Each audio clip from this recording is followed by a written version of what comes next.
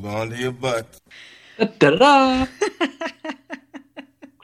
Welcome to episode 64 of the Civil War Breakfast Club podcast. Joined as always my co-host, Mary, a woman who is still upset to this day that she didn't get a pony.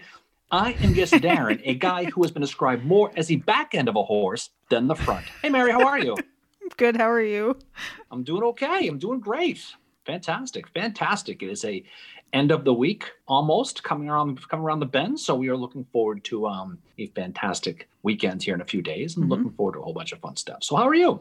I'm good. And you were right about the pony thing. Horses are one of my favorite animals. So how are you? No pony for you, Mary. Oh, God.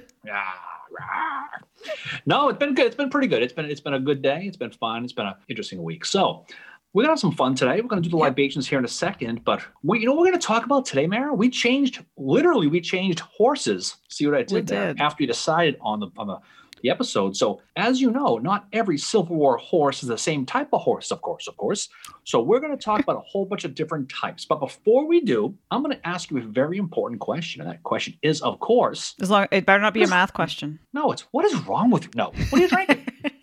I am drinking Harvest Ale by Muskoka Brewery, which is, it's a pale ale, and it's very, very good. From brewery, probably about 4 hours from me. And I am drinking it out of my General Mead mug because tonight, one of the horses I'm going to talk about is Old Baldy, who was General Mead's horse. Okay. Well, what are you drinking, Darren? Oh, you actually asked me this time. Because I'm nice. I'm drinking Fourscore Beer Company. It's called Can Conditioned Pub Ale. It's got Abraham Lincoln on it, Mary. He's the guy with the hat. President we talked about. Yep. The dude that was shot in the theater? Yeah. Okay. You have heard of it. Cool. Yeah. Okay. And I'm drinking from my Run with the Winter mug by John LaRoe. So I'm going to represent him again. So his stuff is so good. You can check him out on his page on Redbubble, et cetera, et cetera. He actually does some really good tweets too on Twitter as well, like some threads about just different. They're almost like battles and events in the Civil War that nobody talks about. So that's pretty cool that he's kind of telling people about that stuff too. And he's got a Tilden shirt on his Redbubble page and Oliver Otis Howard. Well, there's the mention. There it is. Yeah. Anywho, so today we're going to talk about horses. It's horses and mules, but we're going to focus on the horses today.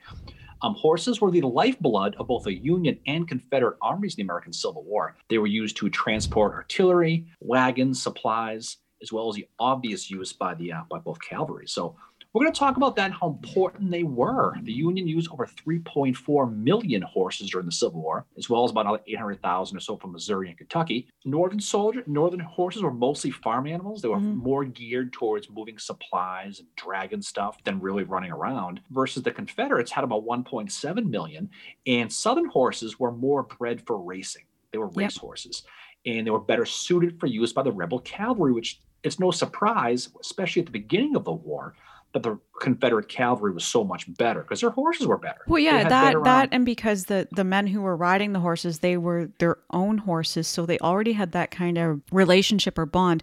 Like you need to have that with the horse in order to make it effective. That's just my opinion on it from what I've read. Whereas, Union cavalry had their horses supplied to them, so they didn't always have that bond with them. But Confederate cavalry are bringing the horses that they've had for sometimes quite a few years. So they know the horse and rider know each other quite well. And they know kind of the, different characteristics that the horse might have. So there's just that's definitely why they were more effective, I think. Well, I think they can certainly, not necessarily read each other's minds, but certainly after a while, it's like having a pet dog for a while. You know exactly what the routines are, and you know exactly what's expected of you. We'll talk about this, how care of these horses, for something that was so important as a horse, care was pretty mediocre at best. I mean, care for people was not good, let alone horses. No. Veterinarians, for the most part, were non-existent. The Union Army only had 6 vets in the entire army.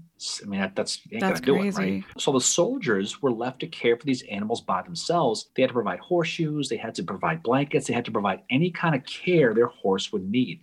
Feeding horses was an endless problem. Oh my God. They needed, 14 pounds of grain a day and 10 pounds of hay was what was recommended. And you had to have the supply trains to carry that as well. But the generals, though, didn't see the importance of this. William T. Sherman, you've heard of him. He took that long walk to the beach in Georgia, ended up in Savannah that time. Yep. Right? His dating profile says enjoys long walks. He does. He does. He said every opportunity at a halt during a march was used to cut grass, wheat, or oats, and extraordinary care should be taken of the horses upon which everything depends.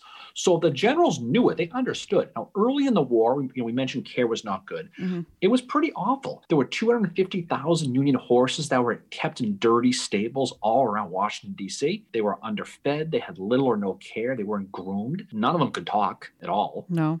So they not even Mr. Dead. They had to just take it and move on from it.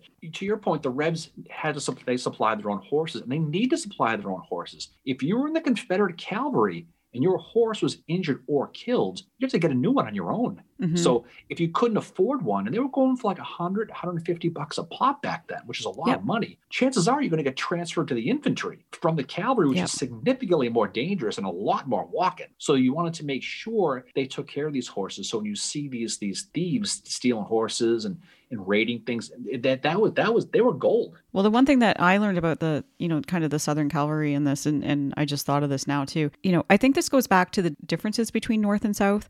North is a more industry-based economy. You're not going to have that kind of bond or connection with the animals, right? Whereas in the South, horseback riding was probably a pastime because the economy slave-based. Unfortunately, you don't have to go to work, right?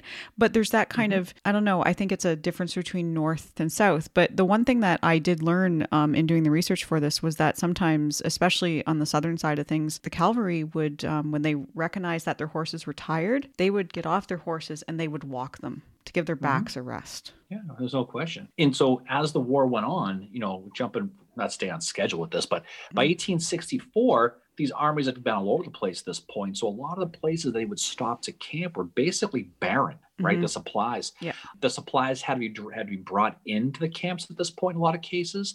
A lot of times those supplies were raided or stolen by raiders, Union or cavalry. And those horse rations we mentioned, which is about 25 pounds a day of hay or grain, that was cut down to less than 5 pounds a day. It's so sad. That's the equivalent of maybe having a couple of almonds all day to eat as a human. Yeah. And I mean, the soldiers are going through the same thing. You think back to that scene in Lincoln where Lee goes to surrender to Grant and they have Traveler in that scene. The horse Traveler you could see his ribs in that scene. I remember that. He looked very emaciated.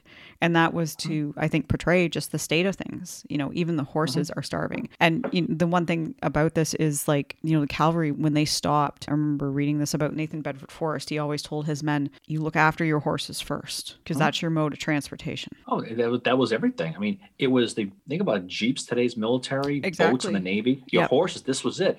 The other side of the coin is the water. A horse needs 4 to 9 gallons of water per day, which is why most of these battles took place along waterways, right? Because they had to camp, they had to find a place not only to water their own men and have water to cool down their weapons like the artillery. 9 gallons a day is a lot when you think about some of these horses and some of these battles, right? The problem, with going into battles real quick with this, you look at, human care. The triage system had just kind of started. Care for horses in battles was forget it, okay? Despite how important these horses were, the Union and the Confederates were so bad at tending to injuries of these horses when they happened. So it was just surprising because how important they were. They were literally the lifeblood of their armies. Yep. When you look at how important they were to the battles, we don't realize how important they are. An artillery piece, one gun with a caisson and a limber requires 14 horses to move them. Yep. 14. The artillery horses were gods. They were on ridden. And they had the hardest job because they were right there in the thick of it. And those were what the sharpshooters in either side would try and take out. If you take out their horses,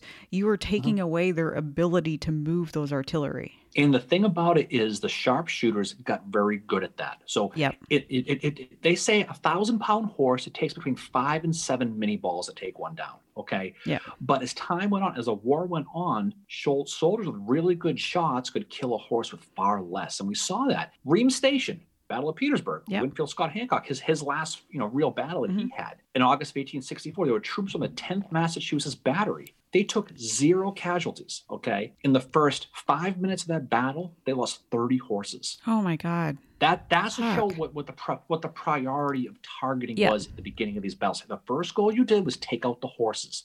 Once you took out the horses, then you could go take the care of the people. Yep. And then you went and got the guns. That's how it worked. So you think about that. The 10th Mass, not a single one And then you end up with 30 horses in 5 minutes. And that's gone. a huge loss, because then you got to go back to Washington and say, like, I've lost this many horses, and they've got to get those horses to you so you can move your artillery. Right. That is giving, unless like the Confederates have moved in and fucking taking them from you, right? No, but I mean, but as the war went on, care for these horses began to take on it's such an increasing importance for that reason. So they realized they had to start to find a way to take care of these horses. So both the North and the South began to build infirmaries to care them in, kind of like mini horse hospitals. You know, little nurses, the whole deal of ponies walking around. They have the whole thing, right? I just pictured like a little pony, like one of those mini horses dressed up like a nurse. I mean, like a little brony? Yeah, brony. God. Going to look after like old Baldy, who's in a bed all because he got wounded again. Anyway.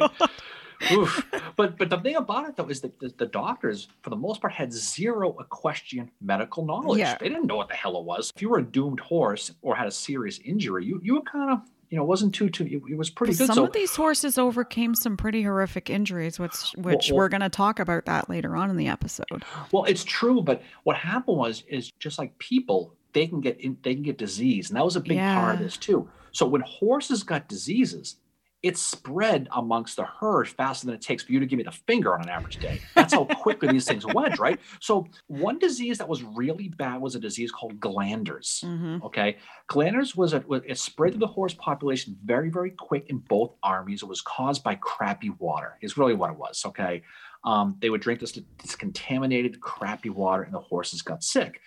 It was extremely contagious. It got into the horse's lungs, and it really affected their breathing. One of the final symptoms before a horse would die is it would discharge this yellowy nasal discharge crap out of its nose, right? And that was usually the last final symptom, but the horse would die. Infected animals with this, they had to be taken down because how fast it spread. So there were two Confederate physicians, a guy named John J. Terrell and John R. Page. They're the ones who actually discovered the source of this disease was the water. And so what they did is they provided clean water, and they gave more ventilation, and it really cut down that disease of this glanders, especially in the Confederate Army for a while until it caught on. The other problem you had is when the horses died, is what to do with them, right? I mean, there was no glue factories back then. So you had to find something to do with them, right? Disposing of dead horses was a real problem and a gigantic, dare I say, Herculean task, right? Yeah. Especially on the battlefield. Now, you remember all those pictures that Matthew Brady took at Gettysburg? Yeah. After 1860. Okay. So all those dead horses everywhere, they started to emerge and just show the carnage wasn't just limited to men. Yeah. And people started to see these dead horses everywhere. At the Battle of Gettysburg, there were 40,000 horses. Okay, and it was estimated that there were 3,000 killed at the Battle of Gettysburg, right? To deal with these dead horses, there were these special horse burial detail things that were created. And we're going to talk about Meade's army because the Confederates had gone, and it was the Union that was left to deal with all the stuff, right? They created these horse burial details to dispose of these thousands of dead horses that littered the entire battlefield. You can only imagine how awful that must have been, right?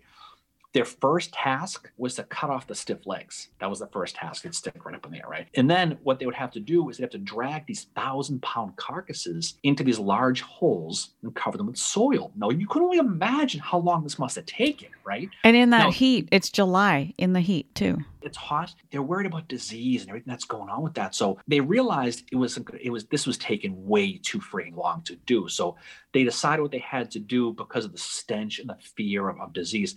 They had to burn them, right? Yep. So what they would do is they put these gigantic piles of horses and light them on fire. The citizens of Gettysburg would help. Confederate prisoners were forced to do it. One local Gettysburg resident said the odor from the burning horse flesh smelled like an escape from a hateful charnel house.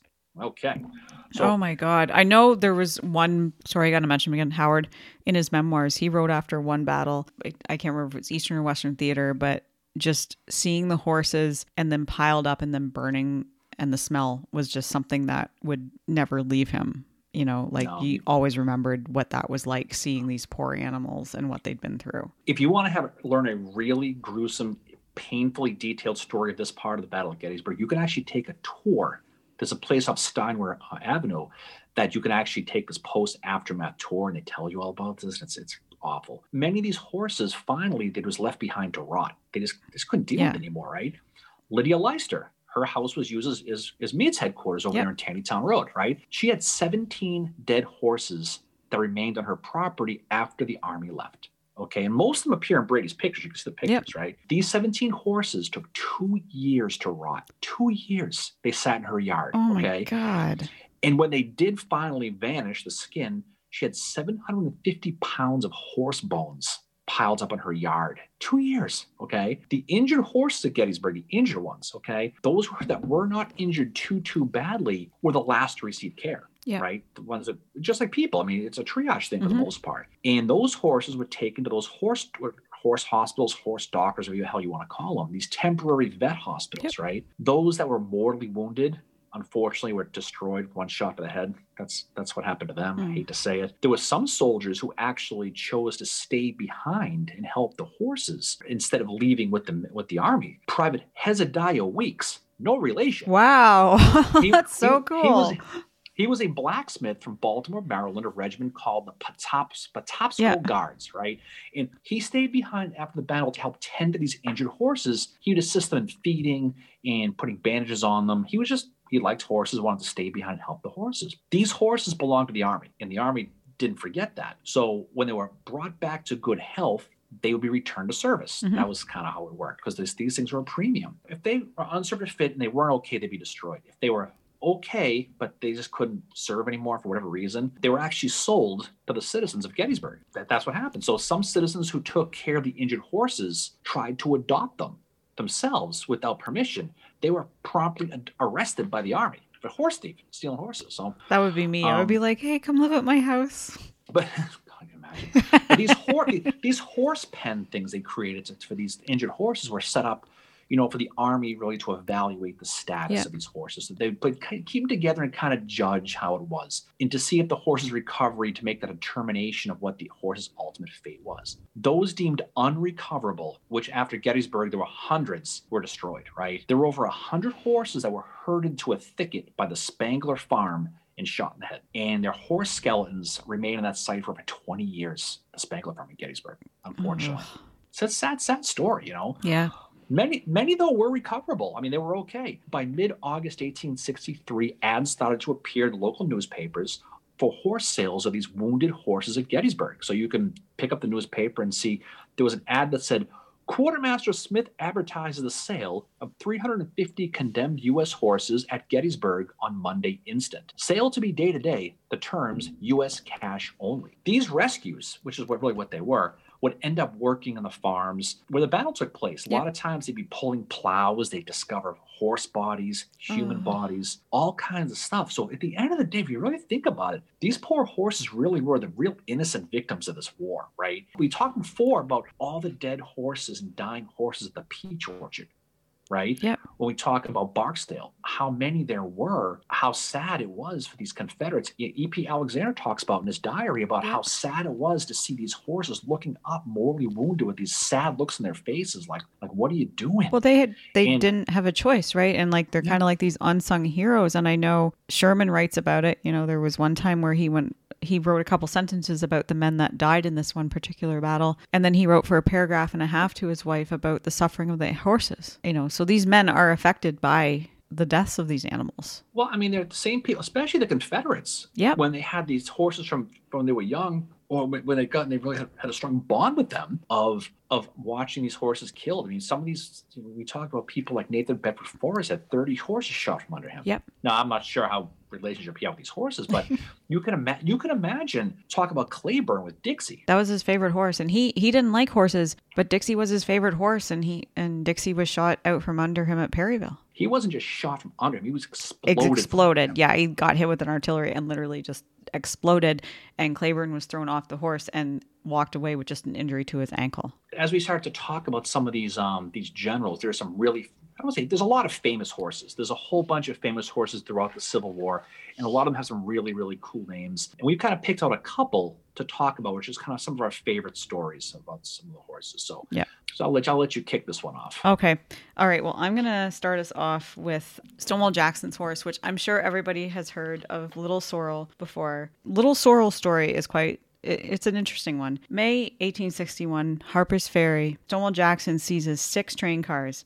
One of them is carrying horses for the Union Army. From these horses, Jackson ends up purchasing 2. A large one for himself, which he apparently called Big Sorrel, who was this beautiful black stallion, and a smaller one he named Fancy, who was actually not really fancy. He was kind of shaggy and unruly, which he intended for his wife, Anna. Well, as it turned out, Big Sorrel was a little bit of a fucking spaz. And spazzy horses and battles don't mix very well. And that was the problem with some of these thoroughbred horses is, they heard the cannons and stuff and they would just completely freak out, especially early on in the Civil War. And we've talked about that in a few of our episodes before. Jackson needed a horse that had kind of his level of zen in battle, that was able to cope with the noises of the guns, artillery, the shouting, and just the general chaos that goes with these battles. So he decides to try Fancy, which, oddly enough, Fancy is also the name of one of General John Reynolds' horses. And Fancy was the horse that he had intended for his wife, Anna. So upon riding Fancy, Jackson remarked that being on him was like being rocked in the cradle, and that he had a smooth pace and even temper, quite the opposite of the horse that he had been on before. So Jackson ends up changing Fancy's name to Little Sorrel. This becomes, one of the more famous Civil War, general and horse. Little Sorrel was almost an extension of Jackson's personality. He's a little bit weird, and so is Jackson, right? And Little Sorrel is going to become Jackson's primary horse until he's wounded at Chancellorsville on May the 2nd, 1863, and then dies on May 10th, 1863. So Little Sorrel, just to give a bit of background, was a Morgan horse, and Morgan horses were originally bred in Connecticut, and the first one was said to have been born around 1850 on the farm of Noah C. Collins in Somers, Connecticut. Every Morgan horse is said to have been a descendant from this one sire. So these horses are known for their short legs, their stocky bodies, which is how Little Sorrel looked. If you look at pictures, that's how he looks. They're very zen. They're ideal battle horses. They don't freak out at cannon fire. They don't freak out at loud noises.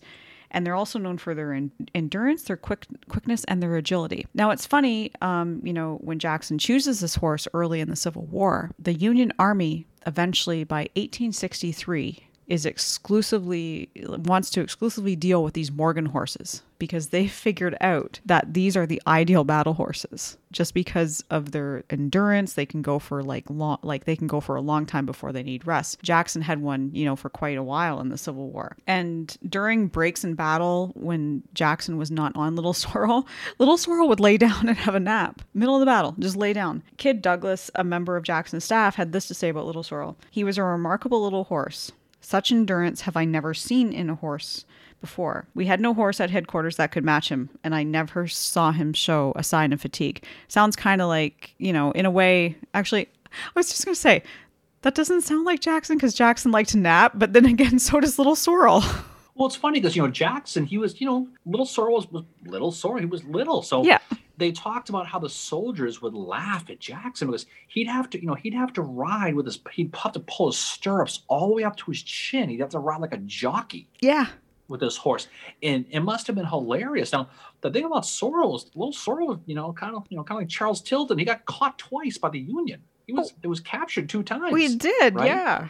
He was. And he kind of had quite the little adventure with Stonewall. Oh, he did. And Sorrel could cover 40 miles in one day. And Jackson was so comfortable on him, he would often sleep during these marches. And the Jackson-Sorrel duel would make soldiers rally, and it would boost morale.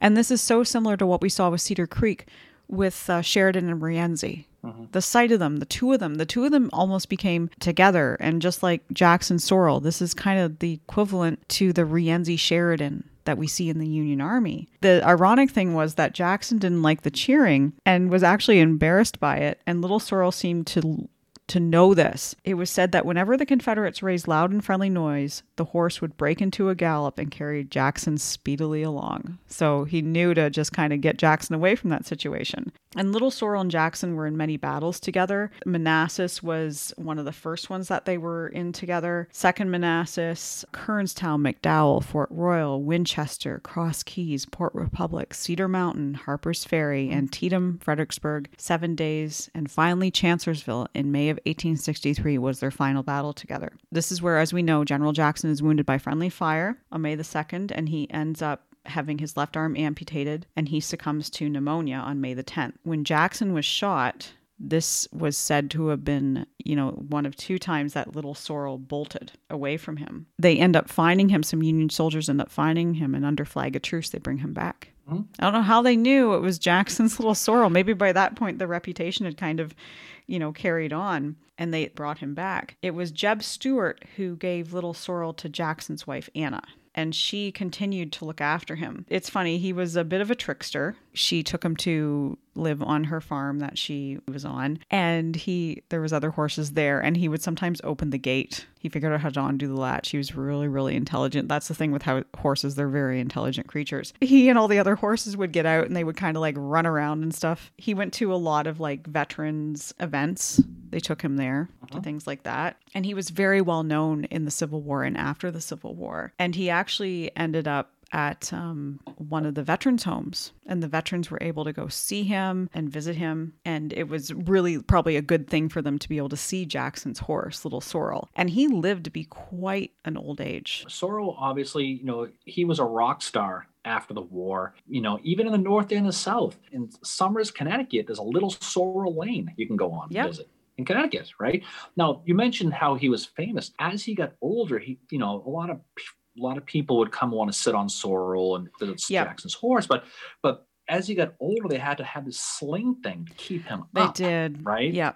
And what happened? Yeah. One day they put him in the sling, and the sling broke, and he broke his hip. And that was the beginning of the end, right there. Yeah, and he ends up passing away. And it was it was veterans that were looking after him at that point. And he was actually, he lived at the Confederate soldiers' home in Richmond called Robert E. Lee Camp. And he was a pet, absolutely adored by the veterans. And that's where this, the sling accident happened. His final hours were not spent alone. He was cared for by the veterans, and one in particular stayed by his side.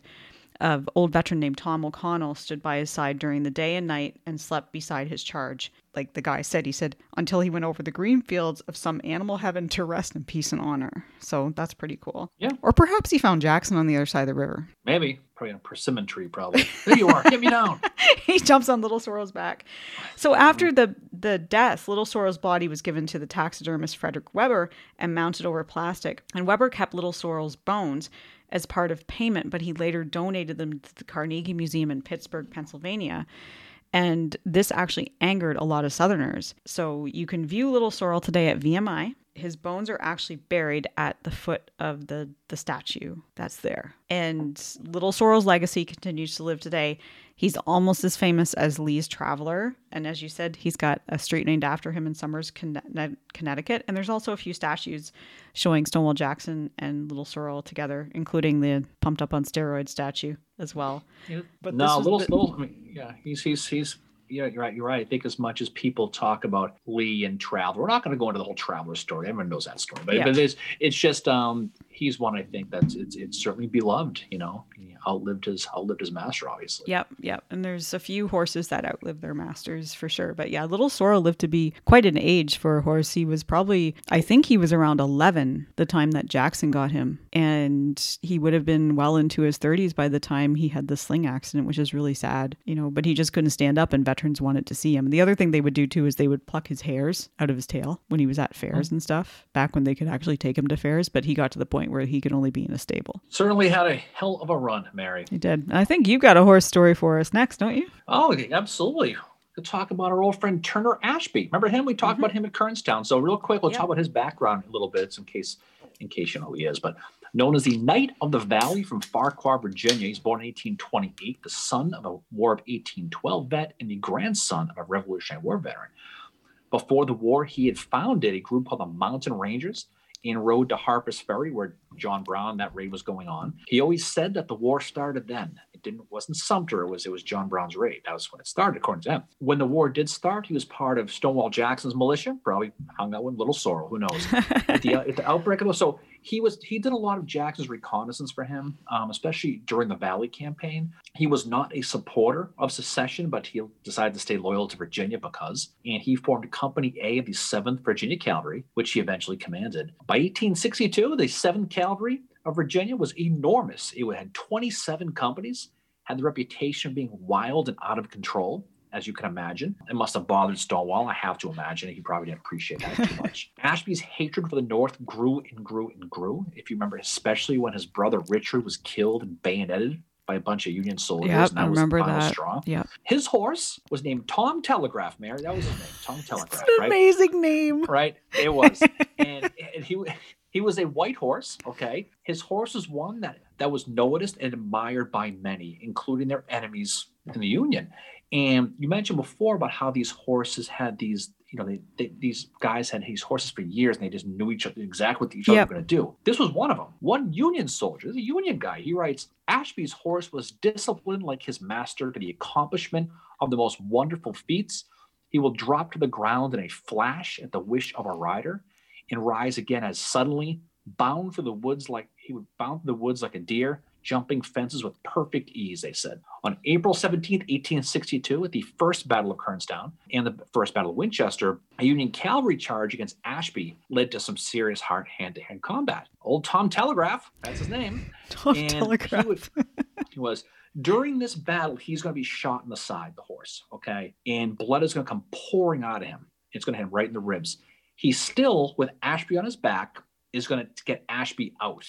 So he's going to run and jump fences full speed as blood is gushing out of him. He's going to do this as soon as they get to safety. Ashby gets off the horse to check on him. The horse collapses from lack of blood and he's dying. Ashby, upon the death of the horse, he's going to start petting the horse's mane. He's just sitting there. They talk about the emotion of him just taking care of his dying horse.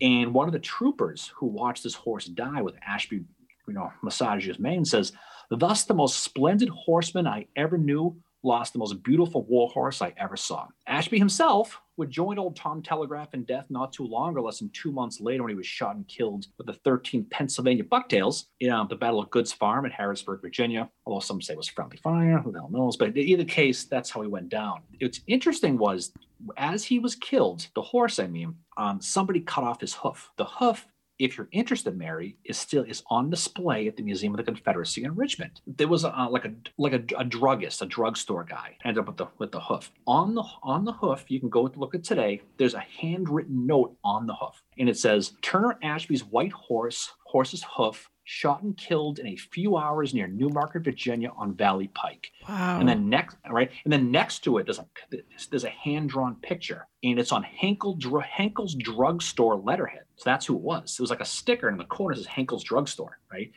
And it's a hand-drawn picture of Ashby riding the horse, wearing a cape and a big plumed hat, and the words under it, "Knight of the Valley." Oh, that's so cool. So it's pretty cool. So if you're in the area and you want to go check it out, you can go to the old ironworks over there, the site of the Army, the Confederacy Museum. You can go check that out. So I thought it was a cool story, not as long as yours, but it's interesting that it really shows the parallel about how they kind of shared the same mind at times. Yep. And how the horse I have to think the horse knew it was dying, still had the wherewithal to get his master out, got the hell, because he just took off. And then as soon as he was safe, he jumped off, he just collapsed and gave up and died. Well, as Ashby's rubbing him, talking to him as he's dying. So, and I guess it was quite an emotional scene to see, because as I mentioned, one of the soldiers wrote about it. That just goes to show the relationship that the horse and the master had for each other in these cases. Absolutely. There is a very strong bond in some cases between these two horses. And I actually, before I go into our story,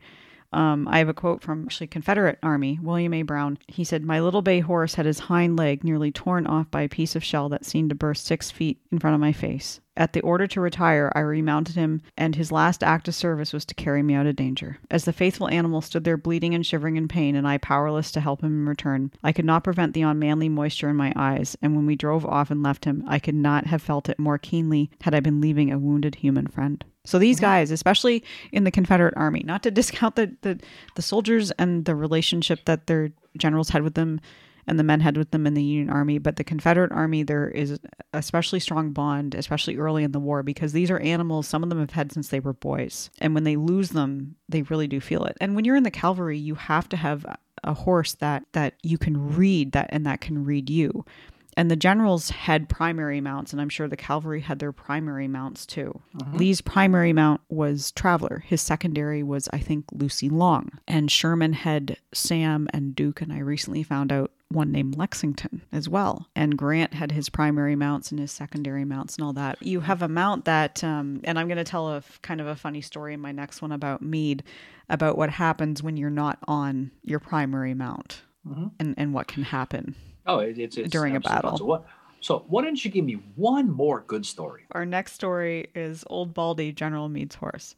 So Baldy was a bright bay horse, so kind of rusty reddish color, and he had a white face, and he's got kind of just a bit of white just above each hoof. So he begins his Civil War career at the First Battle of Bull Run as the horse of Major General Hunter, and he was probably about 6 years old at this point, the horse, not General Hunter. He was wounded at First Bull Run, and this is going to be the first of many times that Baldy is wounded during the Civil War. He's wounded up to 14 times during his Civil War career. The horse obviously survives, but he never goes back to General Hunter. Meade ends up buying the horse for $150, and because of the horse's white face, Meade calls him Old Baldy, or just Baldy. Now, it's funny, soon after Meade gets this horse, he writes his wife, and he's like, yeah, well, I don't have the greatest horses in the world. Like, basically, Hunter broke this one I'm on now, Baldy. So their relationship didn't really start off the greatest. He's kind of reluctant, but he still spends $150 to buy him. But then Meade starts to become quite attached to him. Baldy becomes his primary mount during the Civil War. The staff wasn't too fond of the horse, though, because he had a very strange pace, and he was hard to keep up with. So his walk was a little bit faster than the average horse's walk. So they had to get their horses to go a little bit faster to keep up with him. Baldy and Meade are in many different battles together.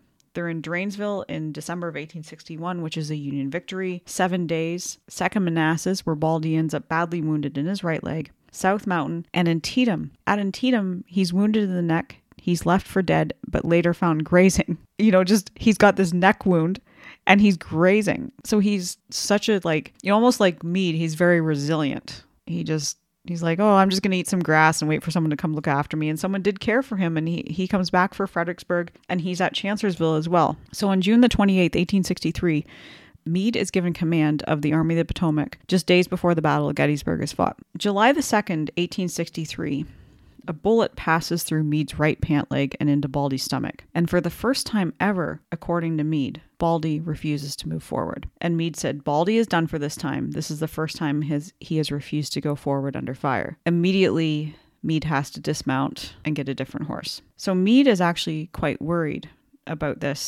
Baldy, and he writes to his wife on July the 5th. Baldy was shot again, and I fear he will not get over it. So clearly Meade at this point on July the 5th, after the battle has happened, does not know what Baldy's fate is going to be. On July the 8th, he writes his wife, Old Baldy is still living and apparently doing well. The ball passed within half an inch of my right thigh, and it passed through the saddle and entered Baldy's stomach. I did not think he could live, but the old fellow has such a wonderful tenacity of life that I hope he will. So you can see kind of this bond that they have together, that Meade wants him to live, because this is his primary mount. The primary mounts are, the general and the horse know each other very well. And it was in 1864 that Meade decides to retire Baldy.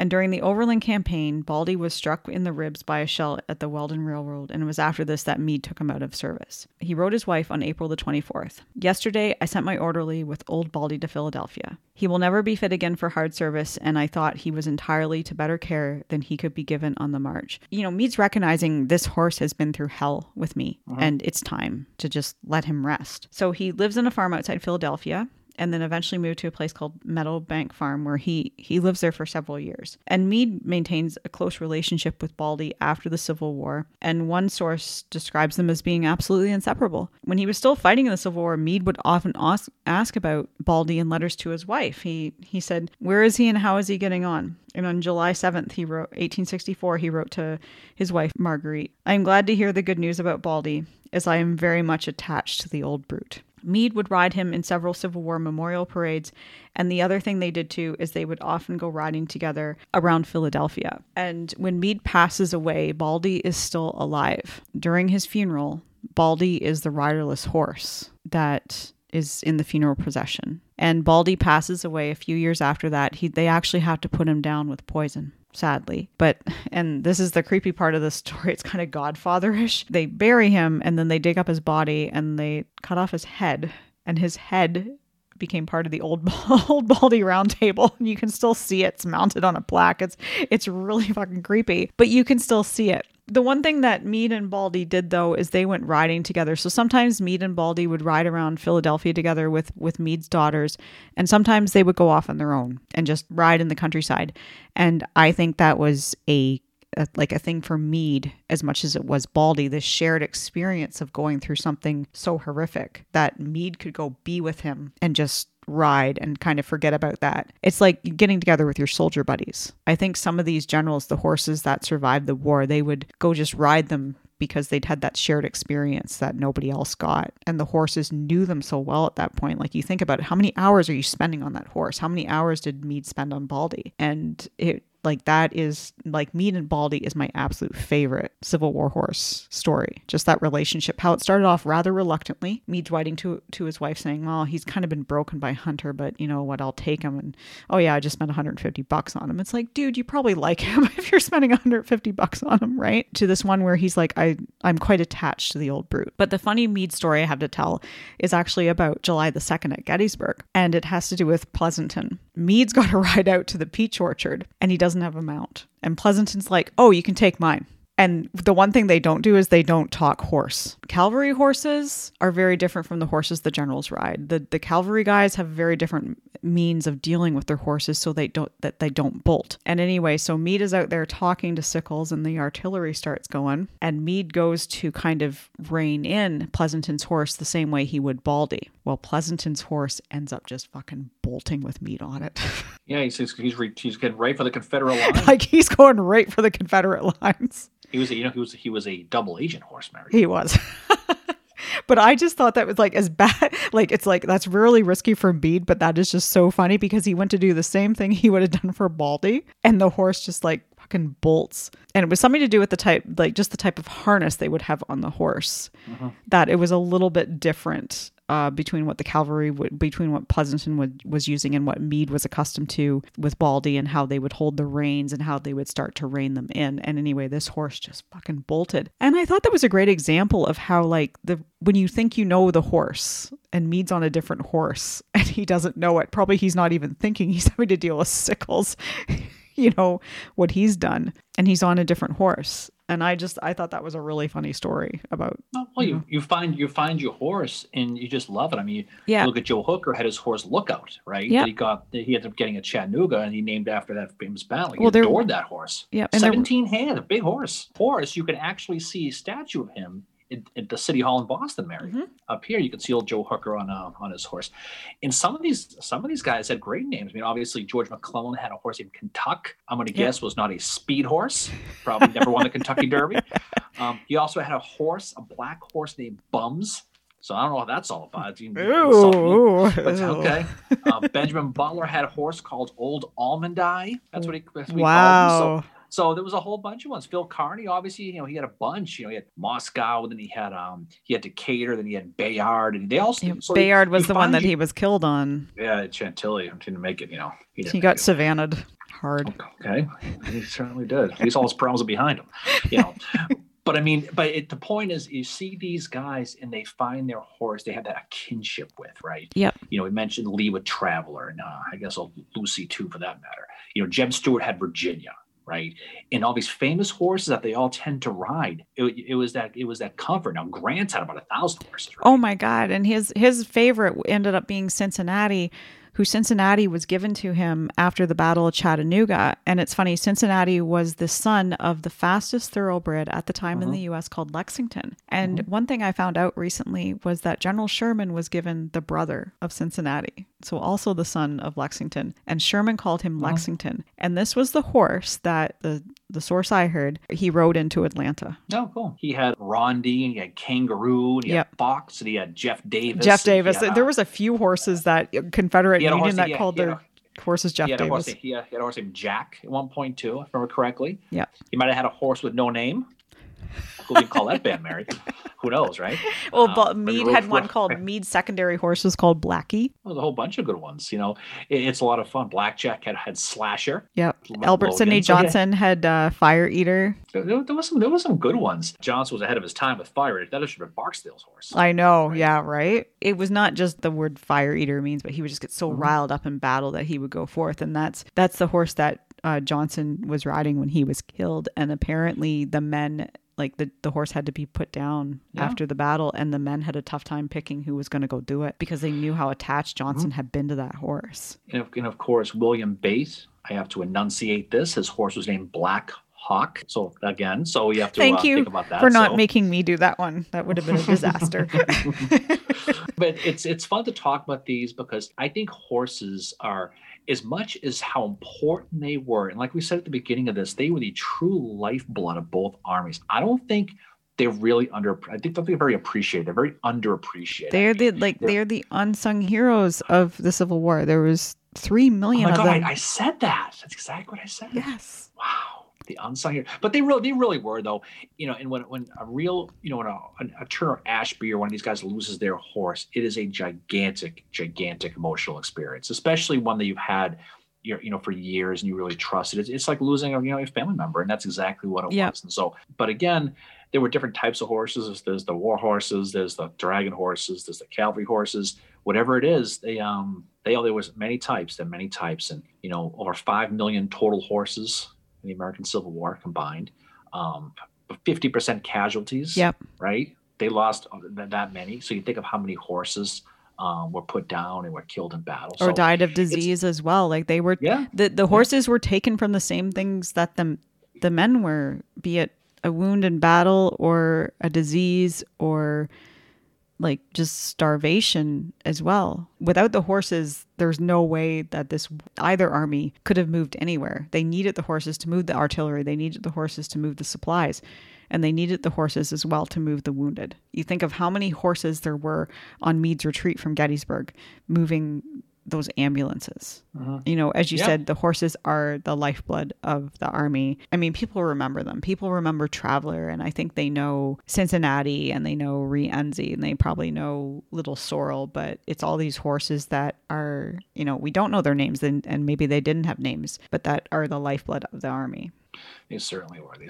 So it's fun to talk about these things. I don't hear about these horses all that much. It's fun to sit down, talk about the horses, but also talk about the fate of the horses and how they had a real tough time and appreciate. So when you see these horse statues, like the one picture here behind you. Yeah, Fort Riley, Kansas is where this one's from. They were just as important, if not more important. If it wasn't for the horses, who knows how the war would have turned out? And that's not hyperbole. That's fact, not fiction. Yeah. That's a real deal. So, what's coming down the pike for us, Mare? After this episode drops on November 13th, we are taking the next week off. So November 20th, we will not be releasing an episode, but we will be back with you on November 27th. So after Thanksgiving, the battle that takes place before Franklin, which I can never remember the name of. Spring Hills. There's too many battles of springs in them or hills. That's why you're the best. But then you. We're gonna have a live. I will be in whereabouts unknown as I travel around the country again. Yeah. So I'll be taking my show on the road again. Poor little Mare's gonna be stuck in her little house, and that's okay. But someday we'll get her out. So anyway, so I think that's a good thing. So we have a lot of fun stuff coming down the pike. So I think this is a fun one to do as well. So any final words from you there, Fincheroo? Anything exciting going on that you want to get off your chest? No, not at all. I think this is a great episode to do. I think we should dedicate it to all the horses in the Civil War. Hit my glass. Yeah, there we go. It was millions of horses that were needed in the Civil War. And just that the stories are really, really interesting. You can find the names of the horses online. The generals had some really creative names for them.